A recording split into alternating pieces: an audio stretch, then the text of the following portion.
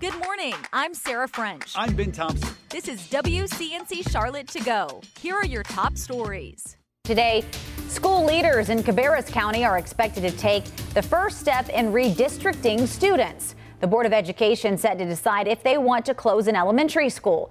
It all comes as the district looks to address overcrowding. WCNC Charlotte's Destiny Richards has been following the story for weeks now and joins us with what this could mean for your family. Destiny? Good morning. Well, last week, Cabarrus County Schools held a public hearing where they heard from local families about a proposed decision to close Beverly Hills Elementary School. And tonight, they will take an official vote on it. Many families expressed concerns in that hearing last week, saying the Title I school is an anchor in the community, and the decision would have an impact on disadvantaged families. Closing the school would just be one part of a larger redistricting plan in the works for Cabarrus County Schools, and more students than just those at Beverly Hills could be affected. One parent, Jessica Barnes, worries how transitioning her child to a new school could impact him academically. My kindergarten struggled with reading. He struggled with a lot of different things. The one-on-one time that they give him at Beverly Hills, he might not get at another elementary school. So that's a big concern for me. Again, tonight is when the school board will vote on whether or not to close the elementary school, and a final vote on a redistricting plan is set to happen next Monday, February 12th. Live in Concord, I'm Destiny Richards, WCNC Charlotte. I'm turning more of today's top stories in your morning rush. Investigators are working to piece together what caused a deadly fire in southwest Charlotte. Investigators say it happened at a home along Dixie River Road Saturday. Fire officials confirmed 2 people were inside at the time, but first responders were only able to rescue 1 person. Sadly, the other person died. Happening today, a man accused of creating a distributing child porn is expected in court. The Burke County Sheriff's Office says they took Zebulon Zingefeld into custody over the weekend.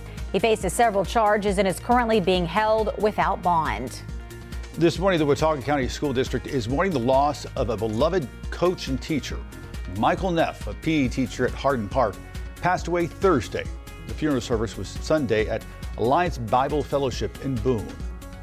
Happening today, 12 counties in North Carolina will transition to a new digital court system known as e-courts. Currently, 5 counties are live on the e-court system, including Mecklenburg County. State leaders estimate the program has saved more than 1.8 million sheets of paper since February 2023. But the system has dealt with glitches.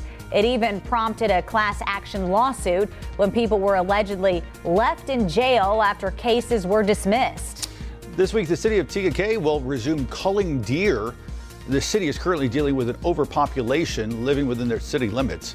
The culling will take place from dusk till dawn until February 7th. And that is it for your morning rush.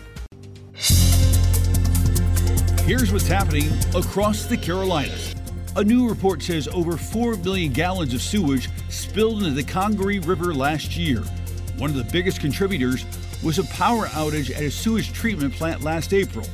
Local leaders say they're working to reduce the numbers this year. A bill to restructure South Carolina's top environmental and health agency is advancing in the state Senate. The proposed bill comes after a report found the structure of DHEC is the most fragmented in the country. The bill would consolidate 6 separate state agencies into one. A UNC Chapel Hill grad is heading to space.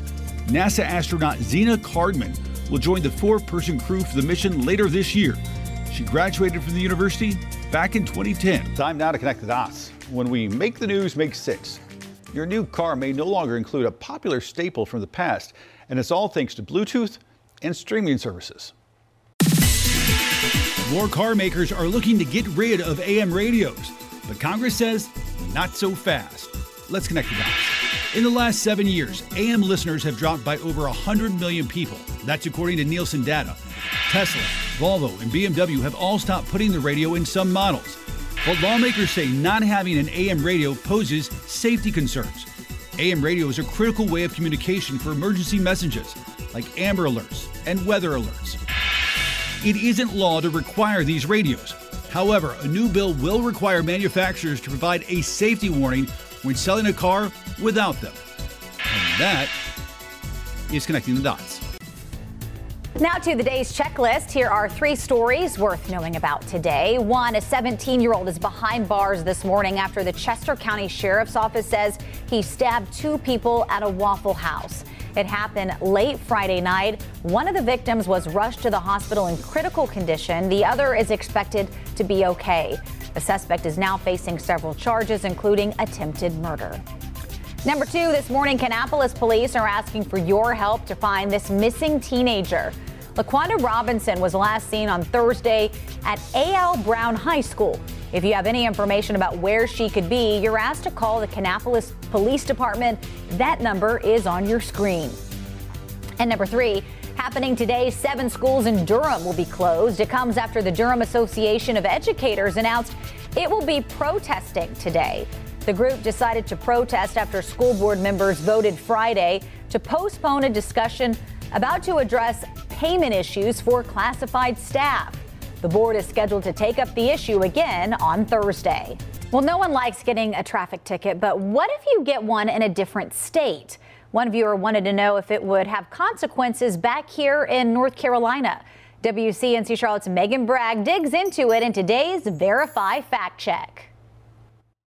Well, getting a ticket is never fun. And one viewer asked us if they got an out-of-state ticket, will that show up as points on your North Carolina driver's license? Let's get the facts. Our sources, the American Association of Motor Vehicle Administration and North Carolina Master Trooper Christopher Casey. According to the American Association of Motor Vehicle Administration, there are 2 different interstate agreements regarding this sort of thing: the Driver License Compact and the Non-Resident Violator Compact. And North Carolina is part of both. The Driver License Compact allows states to report motor vehicle-related convictions to one another. The states, we all do have an agreement together. So if you were to get a ticket in those states, they would report it back to North Carolina.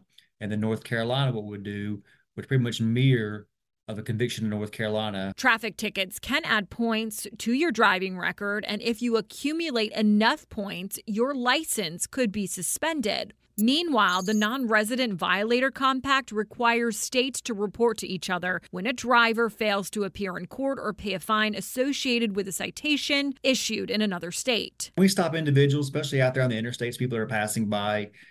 We do look at their driving record, and that lot does sometimes play into as far as our enforcement action. So it does help that we can look at other states and see what the driving record looks like. So states involved in these agreements will send the information to North Carolina. Casey says this is why it's important when you are traveling to a different state to know the rules of the road and follow the speed limit. Because if you rack up a violation in another state, it can come back to haunt you here at home. With your Verify Fact Check, I'm Megan Bragg. And if you have something you would like verified, just email us at verify@wcnc.com. Thanks for listening. You can find these stories and more at WCNC.com. And join the WCNC Charlotte team weekday mornings, 4:30 to 7 a.m. Like and subscribe to our podcast and tell a friend.